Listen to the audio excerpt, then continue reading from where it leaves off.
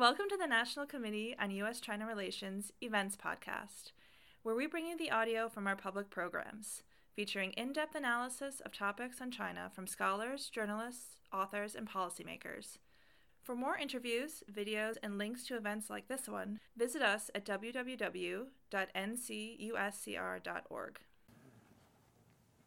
Kai-Fu really needs no introduction. Number one, he's so well known. Number two, you already have his bio. Number three, he has 50 million followers on Weibo. He's just written this book, AI Superpowers, China, Silicon Valley, and the New World Order. And it is truly spectacular. I think it's fair to say it's a must-read for two reasons. One, it's a must-read because for those of us who don't really understand AI, it lays out what AI is and what its future is, what we should be looking for. And number two, for those of us, especially this audience, who need to understand U.S.-China relations and where we're going to compete, where we're going to cooperate, this really lays out a vision of where both countries are going to be and a hope as to where we're going to go. So it's a must-read. It also is, and I was surprised at this, Kai-Fu, it's an intensely personal book. It's obvious, it's nonfiction, but the emotion in it is quite strong and palpable and takes the story, what should be a fairly dry story of AI, and makes it very kind of real and takes you through this world and Kai-Fu's world. But it's a great contribution, I think, to the understanding of AI, and I think it's a great contribution to U.S.-China relations by kind of where there's a lot of smoke, this actually provides light and illuminates kind of what's going on. But this should be a wonderful talk. You'll talk for about 20, 25 minutes. Yep. Then we'll open the floor to questions. But please join me in welcoming Kai-Fu Lee, who has done a truly magnificent job. And I'm proud to call a friend. Thank you. Thanks very much. Of course. I'm used to speaking Chinese, sorry. Well, thank you very much for coming out on a end of a workday and your dinner hour. I really appreciate your being here. This is the title of a book I wanted to write. But my publisher says, if you write a book, it must have the word China in it. So it evolved into this other book, as well as a cover, which I think is my publisher's idea.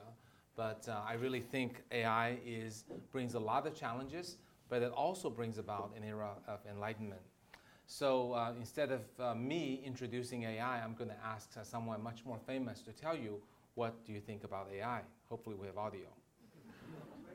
To build a better world with artificial intelligence. Wait a sec. So this was actually not President Trump speaking. This is a deep neural network synthesizing his voice, having been trained on massive amounts of the speech. So at a new level of realism, I think we're at this awakening moment where many things we before thought were not possible to do with machines now can be done. Realistic speech synthesis, speech recognition higher than speech human accuracy, face recognition, and also AlphaGo, beating human at Go, many new cancer diagnosis systems based on reading MRIs and CTs. Every day we are seeing breakthroughs in AI, and fundamental to that breakthrough is a technology called deep learning. What deep learning is what you see in this picture, massive amounts of data flowing into a center, a network in the center. And that network can be thought of as a black box with mathematics inside, because this is not a technical talk. And by the way, this is not a technical book. Deep learning is taking a massive amount of data and teaching it to do classification, prediction, decision, or in this case, synthesis. So it's, and then you need to feed it back by telling it this is John's face, that's Mary's face. This person borrowed money and didn't pay back, this person did. This stock went up today, that one went down. And by training the deep neural network with massive amounts of data within one domain, which is really important because it cannot cross domain. A speech recognizer can do just one thing. A loan decision maker can do only one thing. And it's basically think of this deep learning as an amazing prodigy who can process more data than we can see in a lifetime and learn to make decisions much more accurately than we can, but within one domain. And we'll come back to this, and this is where our humanity can be preserved, because one domain is actually extremely, extremely limiting. So, what are the things this deep neural network can do? If you just stick with one domain, what can you possibly do? Actually, a lot. This slide shows you the 4 waves of AI. Since I told you, one domain, lots of data, but with labeling, well, the first domain is obviously internet, right? You browse the internet every day, you're contributing to oceans of data, and you're also, guess what, a free lab rat labeling for Amazon and Google. Because every time you buy something, you're giving Amazon a signal. Someone like me at a time like this wants to buy something like this. So if you're a user on Amazon, you probably noticed over the past 10 years, would you also like to buy this has improved a lot. If you're a user on Taobao, you probably noticed its ads are much more accurate. If you're a user of Meitu, you guys use Meitu, Beauty Plus, you probably know that notice it beautifies you a lot more than before. Why is that? Because when you take a selfie and you store it or share it, you're telling it you did a good job. If you delete it, you're saying you did a bad job. So the AI deep learning will learn to make you more like what you thought was worthy of sharing, less like what you thought was not worthy and deleting.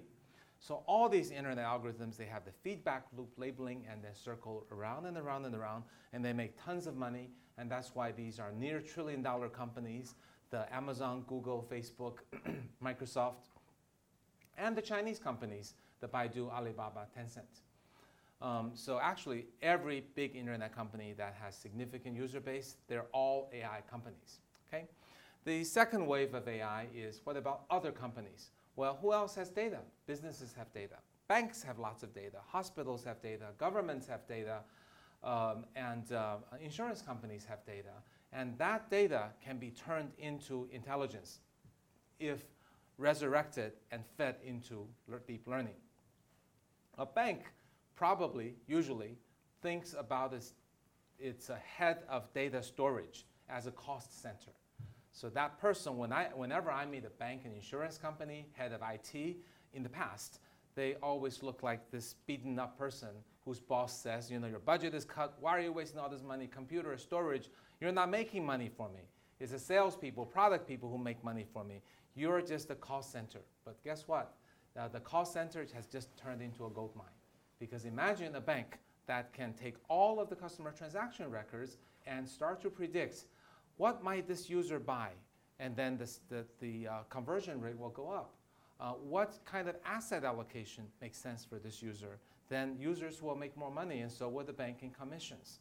What about credit card fraud detection? What about loan approval? So all those things become more accurate once you start to warehouse, store, use, apply AI for a bank. So the business AI can go from banking, insurance, hospitals, governments, and so on.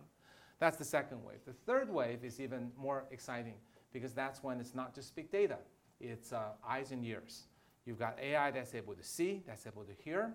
Your Amazon Echo, Siri, that you can talk to and understand you, suddenly can do things that it wasn't imaginable before. Because the physical world is not generally digitized, right? We don't take a video and store all the audio that happens in our house, in our home, in our school, and so on. But with AI, it can. Actually, Amazon Echo is listening to you every day. It learns a lot from what you ask it to do, but also it can hear what TV you have playing in the background, whether your room was noisy, whether there's another person talking. Sure, Amazon doesn't listen to you the whole day. It then listens to you the time You say, Alexa, till the time you finish, plus minus 8 seconds. Well, aggregated over tens of millions of people talking to it 20 times a day, that's a lot of data it can do stuff with. And what about computer vision? In the simple examples, when we go to airports, now we don't have necessarily have officers, immigration officers examining our faces anymore. In my company, Sinovation Ventures, Steve was there. We don't wear badges. We open the door with our faces. This is Star Trek in real life. And this is not you go up there and stand there and wait. You just walk off the elevator. It's got a video that kind of tracks you and continuously look at you from all the angles and make sure you are who you say you are, then you go through. And this kind of face recognition actually can be used in, I know many people think of security applications, but there are many other commercial applications. For example, credit card fraud. Two things I hate about coming to the US. One is I have to bring cash, and we'll get to that point later. The other thing is I use my credit card in the US, and then because I'm usually not in the US, once I'm here and I buy a lot of things to bring home to China, and then of course it triggers, right? Your credit card was declined.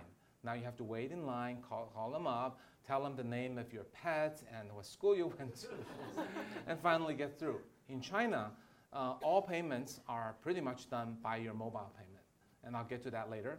And what if there's a potential fraud? Well, it doesn't call you to ask you these annoying questions. It says, take a selfie. So I take a selfie. It says, that looks like Kai-Fu. Okay, go through. And if not, it doesn't. It's incredibly efficient. And you could ask, well, what if I hold the picture of Kai-Fu and try to pretend to be him? The system is pretty smart. It would say, take a right side of your face, open your mouth, smile, say something, and then it would pretty much be sure you are you before letting you go through. Now that's just recognizing personal faces, but people use that example a lot, but there are so many other things you can do with computer vision. If you recognize all that's going on in your store, then you can track users the same way Amazon tracks users. Have you wondered why retail companies are beaten up by Amazon? Because Amazon knows in the back end who went to what page, clicked on what, bought what, and use all that logic to push more things you want to buy. And retail stores, what happens traditionally? They just charge you money, collect a bunch of cash, end of the day, some beers are gone, some Cokes are gone. They don't know who bought what. But suddenly with sensors in the store, let's for the moment we accept cameras in stores. If not, there are other sensors that can preserve your identity. But anyway, sensors that knows who went in the store, who went to which shelf, who picked up what object, and who looked at it with a smile, who looked at it with a frown. All of those things will be essentially treating offline customers as though they were online, collecting lots of data, becoming more intelligent. Take that one step further, you've got Amazon Go, right? You take something, put it in your basket, put it in your pocket, it's paid for. So automated stores, automated fast food. You've probably seen examples of that. We have an investment called F5 Future Store. You go in, it scans your face, you tell it what you want to eat, and then the food comes out. Okay, so that much cheaper than McDonald's. So perception allows you to digitize the physical world of perceptual data, vision, and speech, and use it to enable new applications that weren't before possible. And then wave 4 is adding arms and legs. Not physically arms and legs, but the ability of movement and manipulation. That will enable things like factory automation, inspection, making things on the assembly line. It will enable commercial applications such as a dishwashing robot, I mean. If you had a giant dishwasher robot where all the food after each meal, you can just throw everything in with the leftover, the dirty everything, and not have to rinse anything and just push a button. Everything comes out sanitized and cleaned. Would you like that? Okay, so I'm taking orders after the session. It's $300,000 each. So who still wants one? Nobody, but there are restaurant owners who will want it because for them, they have 5 dishwashers and they amortize this over a year and a half, and it's worth it. And then it will get cost reduced over time. Eventually, you'll get your $2,000 version for your professional or home kitchen. So those robots for picking fruits, robots for agriculture, and then of course autonomous vehicles. Autonomous vehicles are much more than just a button on a Tesla that's autopilot. Autonomous vehicles will, plus electrical vehicles and sharing economy, will get us a car anytime we want it, take us to wherever we want to go. And it will save us a lot of money because no longer do we have to buy a car. A car is the worst investment that you've ever made because it's sitting there depreciating 96% of the time. 4% of the time you're driving it, it serves you a function, but if Uber could be there in 30 seconds, very safe, very clean, never with a discourteous driver because there's no driver, you would use it and save a lot of money. It would actually be healthier for the environment. There would be fewer such cars because they can be strategically AI planned to be where people might need it and to take them where they need to be. They'll be better for the environment because they'll be electrical and not pollution. They'll be safer because AI gets better with more data, and then the AI car gets safer by collecting more data and training, not just on you, the passenger, but all passengers in all of the United States or all of the world. So it's learning on more data, iterating, and it will be an IoT, Internet of Things, connected together so that two cars can miss each other by 1 centimeter. We'll think it's close, but we won't be able to do it. But cars will be safer, more lives will be saved, and then next, we'll not be allowed to drive because we'll be the largest hazard to ourselves at that stage. It's just like we can't ride horses on interstate highways, right? However, the good news is if you want to ride horses, you can still go to farms. And if you want to drive cars in the future, you can still go to, car farms. So that will be the future. So hopefully you've seen the future. 4 waves, and this is not, how many waves will there be? There'll probably be 20, 30 waves, who knows? If you roll back time to 1996 and ask Kai-Fu, how many internet waves will there be? I would not be able to tell you the waves that we actually experienced from websites, browsers, portals, search engines, ads, games, e-commerce, what else is there? Online to offline, and mobile, right? And all of that within mobile. That's a dozen revolutions right there. Maybe 15 if you count all the evolution of all the steps again. So 15 revolutions just within internet. But in 1996, I'd be lucky if I named 4. So we're really just at the very beginnings. At the same time, these waves will have huge impact on humanity. Each wave might be 5 to 10% of our GDP added. They might be 5 to 10% of human workforce reduced. So a little bit since this is hosted by the committee, I talk a little bit about US and China. I will conclude this is not a war and not a zero-sum game, but let me make the comparisons because you all want to know who's ahead. So US is way ahead in research. These are the top scientists in the world, 0 Chinese on the list. They're all Americans, a few Canadians. And US not only led in AI, US led in pretty much all of technology. From the days of Windows and Intel, Silicon Valley has made the whole world revolve around it. But a big thing happened about 10 years ago, and that was the Chinese miracle. In the last 10 years, because China had such a huge market at the top and then going clockwise, that attracted a lot of investment and money, that trained a lot of smart VCs, who funded a lot of tenacious entrepreneurs, who built a lot of great companies that had a lot of great products that attracted more users, and then the loop continued and continued as China went from 150 million users to 800 million internet users, as China went from an internet total valuation that's 1/20th of US to today about 1-to-1 to the US. So that miracle happened. This is all pre-AI. And the capabilities of these companies have gone up in 3 very big, unbelievable steps in the last 8 years. Even 10 years ago, on the left blue side, were the copycats. You could go to China and could tell your American friends, oh, that's the Google of China, that's the Amazon of China, that's the Yahoo of China. By the green is a little bit hard to say because the Chinese copycats have gotten better in some cases than their American counterparts. WeChat is better than WhatsApp, if you use both, right? Weibo is better than Twitter, right? Maybe not in the diversity of content, but certainly in the quality of the product, okay? Meituan is better than Yelp. Zhihu, our investment, proudly, is better than Quora. And the list goes on. That's the green second step. The third step, the orange step, is where the Chinese leap one step forward and started to innovate. I won't even begin to tell you, those of you who are not Chinese, what each of the product does.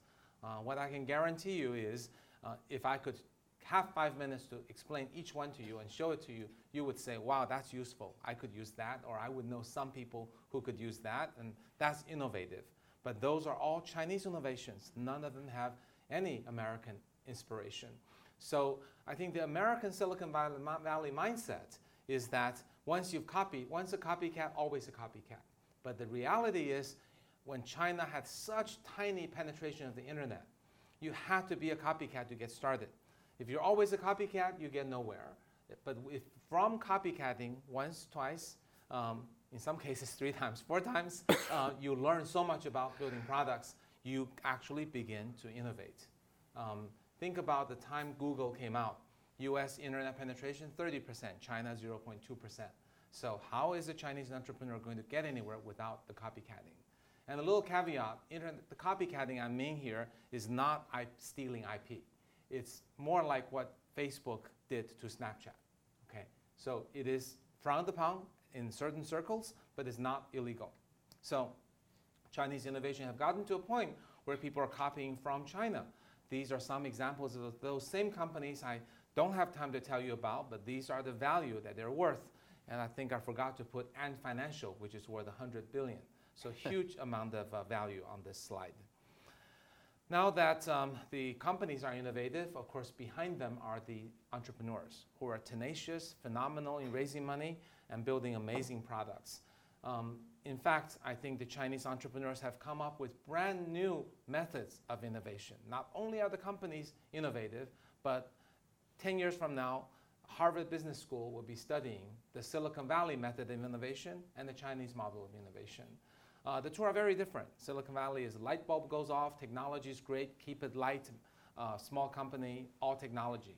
Chinese company is, well, there are lots of copycats around us, so let's build a product that is absolutely impregnable and impossible to copy. So some of you are asking, how can the product be impossible to copy? Well, make the barrier so high. So those of you who study Chinese history, the famous Chinese emperor Zhu Yanzhang, he said the way to win is build high walls, hoard grain, and bid time until you declare yourself the emperor. And that is the magic formula. I'll give you a quick example because I think this is business relevant. An example of Yelp, which built a layer over the way people eat in the US. Very nice, but simple technology layer. Chinese Yelp, Meituan, they deliver food to your home. And they do it with such tenacity, they set out a goal. I'm going to deliver food to almost everybody. So let's say 600 million Chinese people's homes will deliver to your home within 30 minutes that you order, including the cooking time. And if we're late, you don't have to pay. And the delivery charge, the cost to make that delivery, 70 cents. That's what it's going to take because that's what Chinese consumers are willing to pay. So it sounds impossible, but the Chinese entrepreneurs' tenacity is all about overcoming the impossible. So how do you get to 70 cents? Well, first get to $2.70 and then grind down a few cents a month until you get there. And what if you run out of money? Get more from VCs. How do you know you can get there? You don't, but you just keep going. You come up with technical ideas like AI algorithms for routing, right? You also come up with a lot of ugly but operational detail excellence ideas. So how do you find the lowest paid people who will deliver the food for you? Well, find 600,000 people who will work for the minimum wage and then use very clever ways to entice them to work, such as the reverse of surge pricing, right? Nobody's too many boxes in this restaurant. Well, okay, guess what? Your wage went up to $2 an hour from $1.50. Who will work now? Still not enough, $2.50. So this is the reverse surge pricing. And how hire and train 600,000 people who are working at below factory worker wages and still maintain a decent level of customer experience. I mean, that is a huge headache. Seems impossible, but they did it. And how do you get down to 70 cents? You can't use cars. Uber Eats is the fancy American way of approaching the problem. You have to use electrical bicycles. Those are the cheapest. And use the cheapest kind. The cheapest kind, battery runs out in 2 hours. What happens? Well, you come up with battery replacement stations. So these are the steps that Meituan went through to go from 270 down to 70 cents. What if they failed? What if they ended up at 170 and couldn't bring it down anymore? Well, they're doing 25 million orders a day. So if you're at $1.70, you lose $25 million a day. So now you understand the operational excellence, the willingness to take risk, the willingness to make the project so heavy, and that's why Meituan is worth $50 billion. And also, it has built a gigantic high wall that if Alibaba now wants to replicate this, they have a huge problem to overcome. Arguably impossible for anyone except Alibaba. And I'll make you a bet Alibaba is going to give it a try. And that is the tenacious environment in which Chinese entrepreneurs work. Then these are the entrepreneurs that we fund. So back to AI, China has a lot more AI funding, more than US, 48% to China's to US is 38%. Is that all private? Or does that include government? That is not all private. It would include government. What percentage is government? I don't have a breakdown, but for 2017, probably not very much. For 2018, maybe a bit more.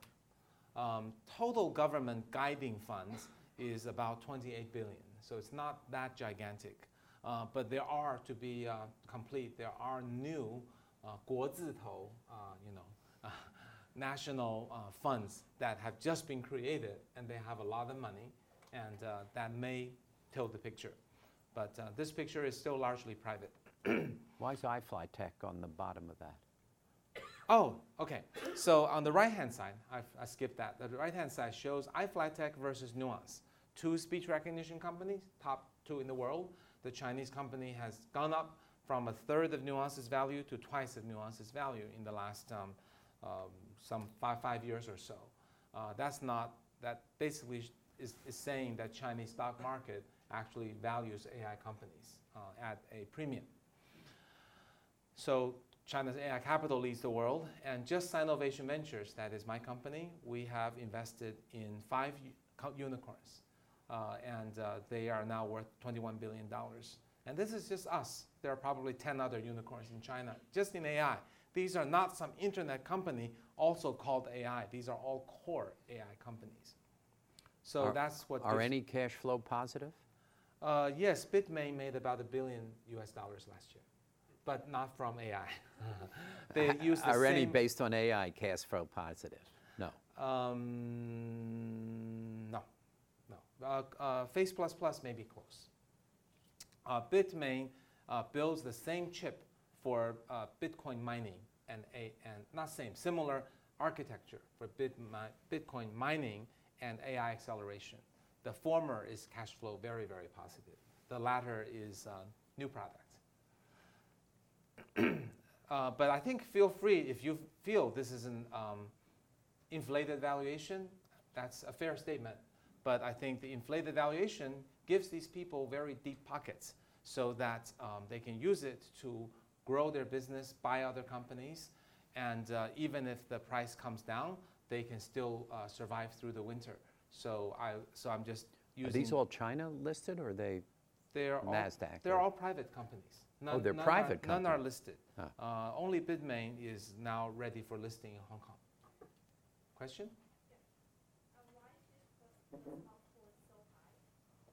Why is so high? Oh, the multiple is based on how much money we've made. We've made 72 times on Face++ because we invested very early at the angel round. It's not. Oh, that's your profits. Yes, the money we made on behalf of our LPs went up 72 times in Face++, and about 10 to 20 times on the other investments. Do you list the ones that went to zero? We don't. We have no AI companies that have gone to zero. Really? Wow. Over all investments, we have about 10% that have gone to zero. I think if you let all the funds run to the end, probably a third will go to zero. Yeah. But that's the nature of That's VC. remarkably low percentage that go to zero. It is. I think when you talk to folks in Silicon Valley, they will say 90% will go to zero and 10% will be 50 to 100 times, so they'll do fine. That's correct. On the one hand, we're very proud because we're very detail-oriented and technical, so we don't make mistakes, as many mistakes. On the other hand, what ultimately drives the return is whether you have 2 unicorns or 3. That drives the return much more than if you have 30% death or 60% death, because the non-unicorns bring only modest return to the portfolio. So we actually want to shoot for more unicorns rather than more caution. Unicorn is a company valued at $1 billion US or more. Yeah. Okay, so the whole point of these 2 slides is to show China is pouring lots of money into AI. Okay, not necessarily it's worth this much. And that number 4 key issue is that we're in just the transitional phase, going from early adopter, which is technology oriented, Ph.D, superstar, academician leading the company. Typical example, DeepMind. If that were the stage we're in, US will outdo China probably 10 to 1, because there are probably 10 times as many AI superstars in the US as there are in China. But AI is getting easier. AI students are able to build pretty good systems based on open source code. So we have entered on the right side, the application phase, where what matters is you understand what's your application, how do you use AI, how does it create value. You're going to have more of a triangular leadership of a business person as the CEO, a solution product person, understanding customers, and then a CTO is your expert. And who doesn't have to be a world superstar researcher, but has to be a very competent AI engineer.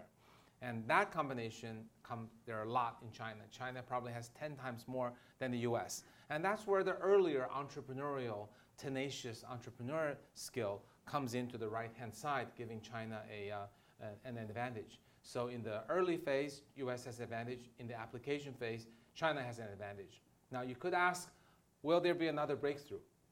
If there's another breakthrough, are we back to early stage? Yes. So we'll see when there's another breakthrough. It's very hard to speculate, but I think breakthroughs are about once every decade. So we may be due for one, but there won't be a lot of them. Okay, so advantage number 5 is really about data. As I mentioned, the more data, the better the AI. And in the age of AI, data is new oil, and China is the new Saudi Arabia. And China has more data in depth and in breadth. Breadth is the number of users. Depth is the number of transactions per user, such as I mentioned the use of mobile payments, such as the ordering of takeouts, such as riding shared bicycles. Those are not just 3 times more, but 10 times more, 50 times more, 300 times more. And more data and more users per data, more data per user gives Chinese companies an advantage to mining more to have better AI. And finally, the Chinese policies. A lot of people in the media and politicians here portray Chinese policies as unfairly advantaging Chinese companies. While that may be true in a few small cases, in AI that is really not true at all. There are 3 ways in which Chinese policies help companies. One is the left-hand side, the State Council AI plan. That is basically setting a tone. With that tone set, Chinese banks are more open to buying AI software. Chinese provinces and cities are more willing to figure out what they might do with AI. But what they do is up to them, not central government determined. A city might say, we have lots of good universities, let's double up on our research funding. A city might say, we're good in manufacturing, let's add AI to manufacturing. Or a city might say, well, we're a pretty poor city, we don't have anything that can use AI, let's focus on improving poverty. So it's fairly empowered at the city level, but clearly the central party sets a tone that to the extent that you can do something useful with AI. So that's kind of the setting tone part. The second part is about building infrastructure.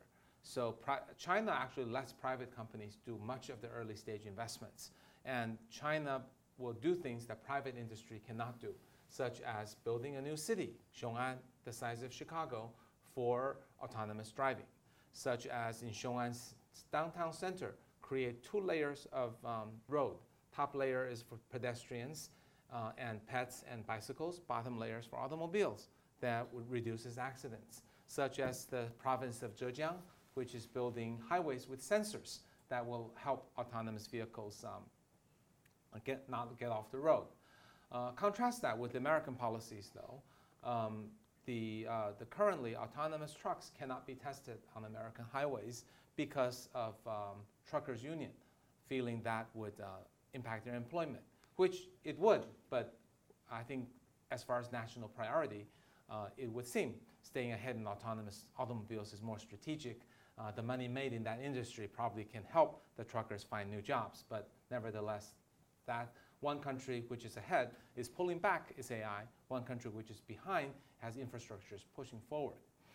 The third part is the title of the slide, Techno-Utilitarian Chinese Policies. What does that mean?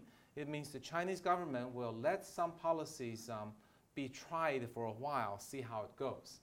In Chinese, there's a phrase called, let the bullet fly a little bit. 让子弹飞一会儿.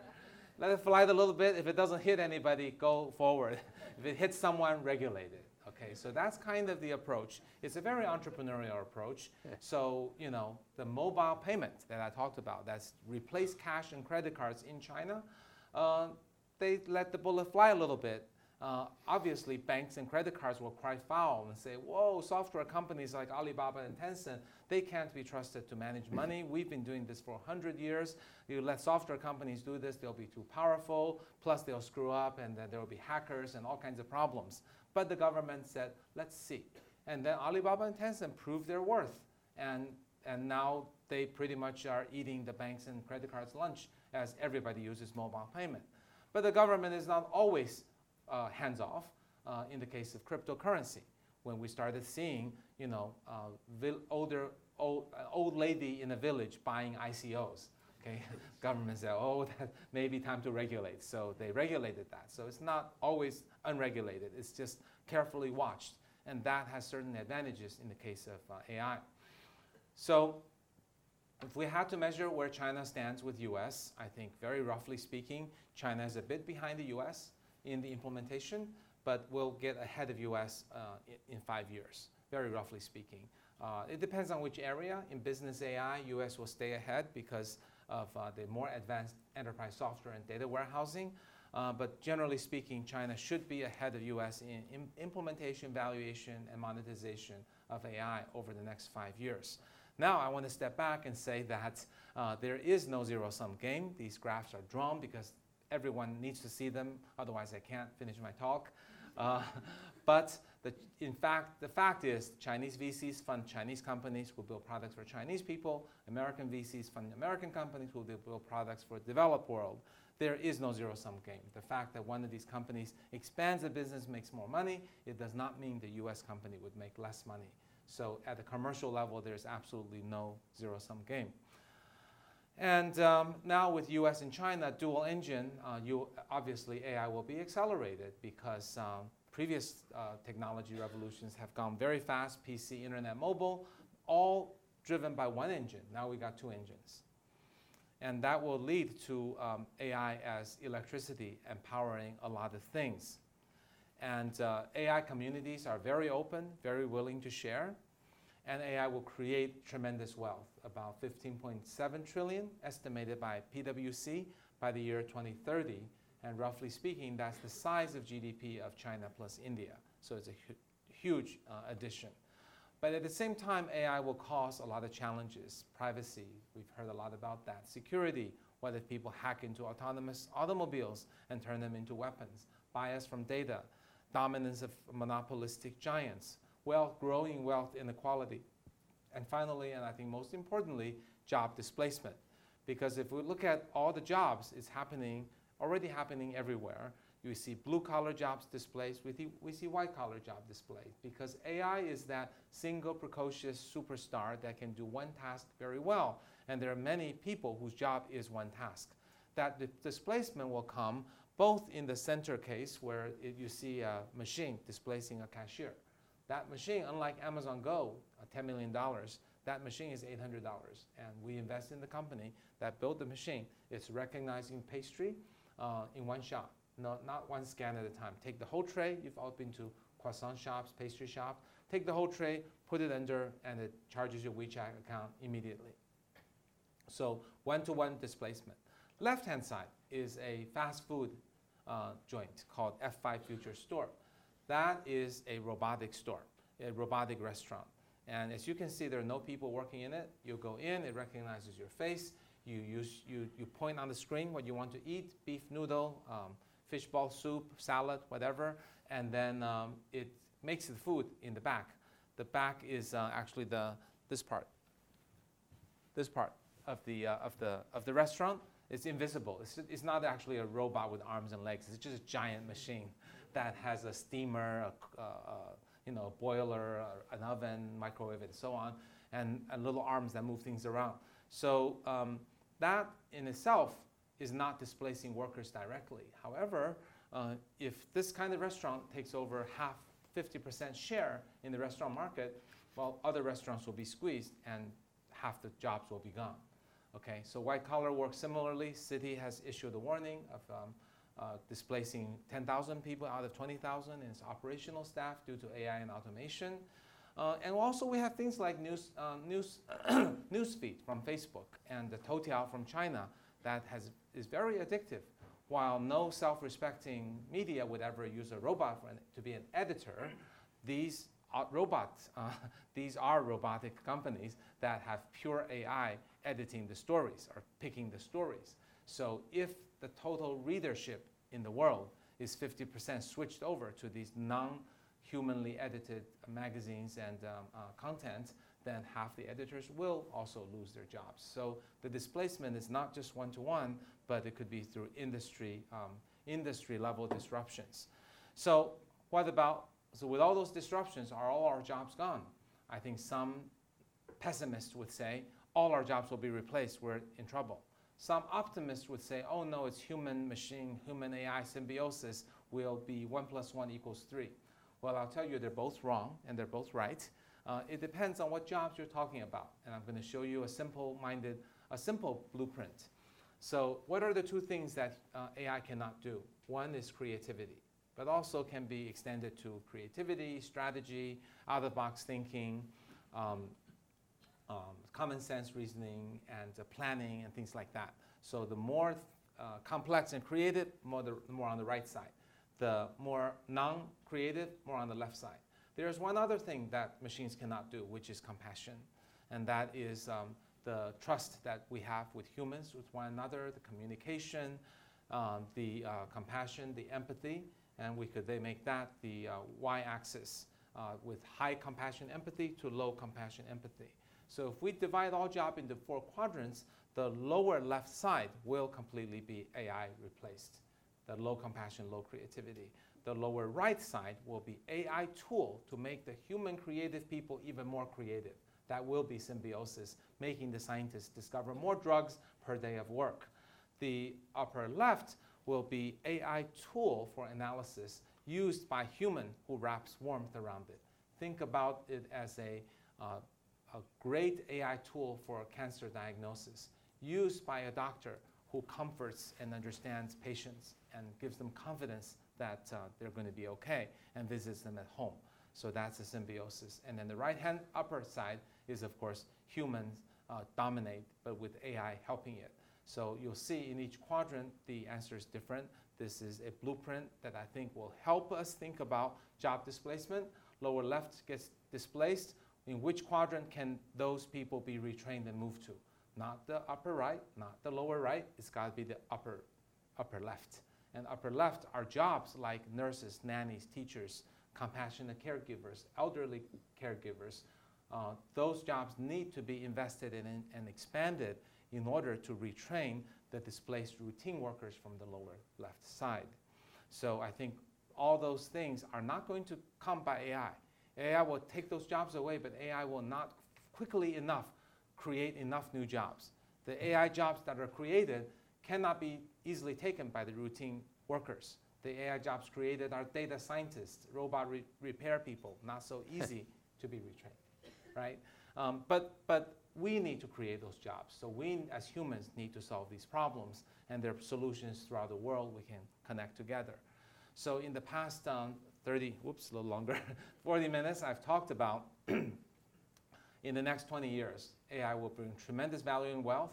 It will disrupt the job marketplace, but we can solve it if we work together and create enough jobs. But if we look a little further at 50 years out and look back, I think it'll be a very different picture. Because by then, I think we will think about AI as an era of human enlightenment. For those of you who are religious, our maker, for those of you who are not, our collective consciousness must be very, very disappointed at us. Because after thousands of years, we still take our work as the primary meaning of our life. And too many of us do just run on the wheel like a lab rat and don't think why we exist here. So that maker is probably so disappointed that he threw AI at us and said, okay, if you can't figure this one out, I'm going to take away all of your routine jobs. So in that sense, be thankful to AI, which is serendipity, because it will liberate us from routine work and push us into thinking what makes us human. And lastly, I think if we think about threats from AI, remember, AI is just a tool. We set AI's goals. We as human, we are the AI's master. We are the only ones with free will. And we're going to be the ones who write the ending to the story of human and AI. Thank you.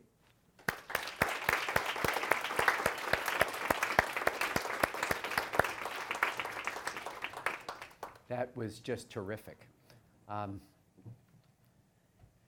Talk a little bit, you said, so jobs where there's compassion, where there's human interaction, and kind of the different levels of development of China and the United States. And you mentioned teachers as something which would not be replaced by AI. I was a little surprised to hear that. And I think about, the use of AI for elementary education and the difference between China and the United States. So one of my daughters is an elementary school educator. And I always talk with her, and I say, couldn't a machine do what you do? And she says, no, not really, because of the compassion element. But then when I talk to Chinese friends in the same, we had a visit from Lu Mai, who works on early education throughout China. It's not a question of comparing in China, so you compare it to the United States. It's not a question of comparing the education that a Chinese gets in elementary school, because they don't have teachers in many cases.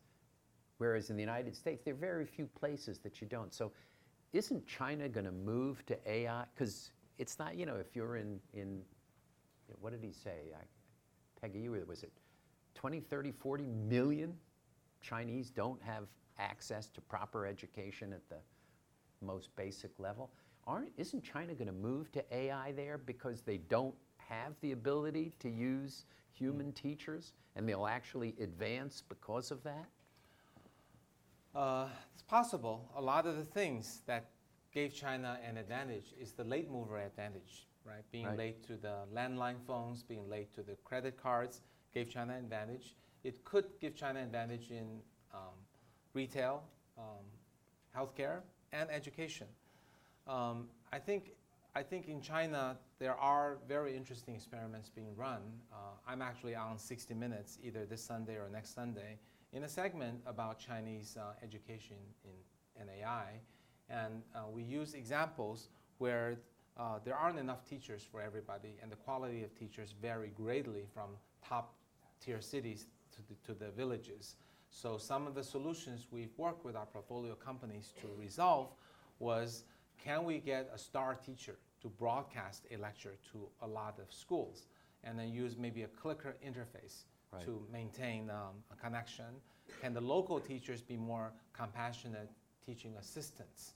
We also looked into, can we help automate a lot of the work, such as grading of exams and homeworks, such as roll call. Can it be done by face recognition?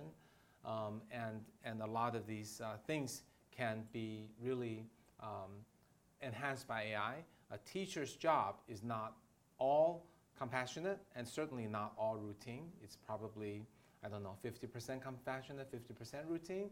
And those routine parts can be taken over by AI, and so that the teacher can theoretically focus on the one-to-one, the mentoring, the advice, the personal targeted help, the comforting, the encouragement. So I really hope by using AI to take away a portion of the teacher's job, teachers can be more individually applied, and there can be more teachers ultimately. And in America, one could argue homeschooling may be a great thing for those who want to do it, and maybe there should be subsidy for that. So I think we can extrapolate this idea, but I think teachers will definitely not go away and become more important, more compassionate, and maybe more of them. I want to open, I see we have tons of hands. Let's start right here. Great, thank you, Steve. And try to make them brief, because we got a lot of folks. Great, very interesting. Yep, it's good. Very interesting presentation, thank you. So with the advancement of AI over the last few years, one of the hot topics was job displacement. So you talked about that. So in terms of more creation for compassion jobs, shifting from the people displaced to the compassion job. Other than that, I don't hear much talk about in terms of the new professions that will be created. Can you spend a little time talking about the new profession that will be created? And what are some of the sort of key or hot skill sets that's needed? New professions created as a result of AI, and also skill sets needed for that new era. Thank you. Okay. Yeah, I think those are the most exciting jobs, and the jobs that, if to the extent your children can possibly go for it, I think part of the future education will be the STEM education. Every kid should learn to program, and those who are great will be discovered and will become the biggest magnifier of economic value to the society. So that's very exciting. But it's not the panacea. I want to first point that out. I think a lot of Silicon Valley giants talk about, don't worry about these jobs lost. There'll be so many other great jobs created by AI. I think if you hard press me or any of them, we probably can't come up with that many. The ones I can come up with would be, data scientists, robot repair, good programmers, Python programmers, teachers of Python, and then I start to run out of things. And I've hardly come up with 2 million jobs, and then 200 million jobs are lost on the other side. In the long term, I am optimistic. If you give us human race 50 years, I think AI will create a lot of jobs. Just like before electricity, it would have been impossible to imagine all the jobs that became possible after electricity. And the moment electricity was invented, we probably still didn't know what jobs.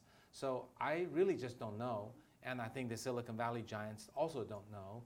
What I do know is it will come over time, and that there could be a lot of them, but it's going to take one disruption at a time before they come out.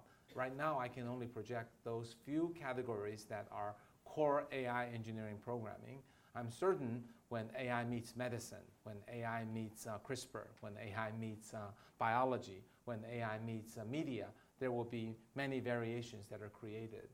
I think another type that will be very big is professions that are enabled, infused by AI. So if you're a reporter, now a reporter with the power of AI to access even more stuff.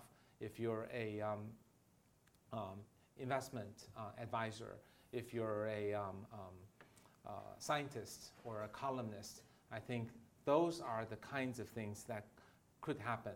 But it's kind of hard to project exactly the name of the profession. Just like 10 years ago, no one could tell you what data scientist would be one of the hottest jobs today, but now it is. And I think there will be 10 times as many such jobs in 5 years, maybe 100 times as many such job titles in 10 years. But by definition, we humans don't know what they are until the need arises. Right here. Right here, and then here, and then here. We know you run. And identify yourself, please. My name is T.Y. Chet. We know you run a successful venture capital. It's not on. It's not. Hello?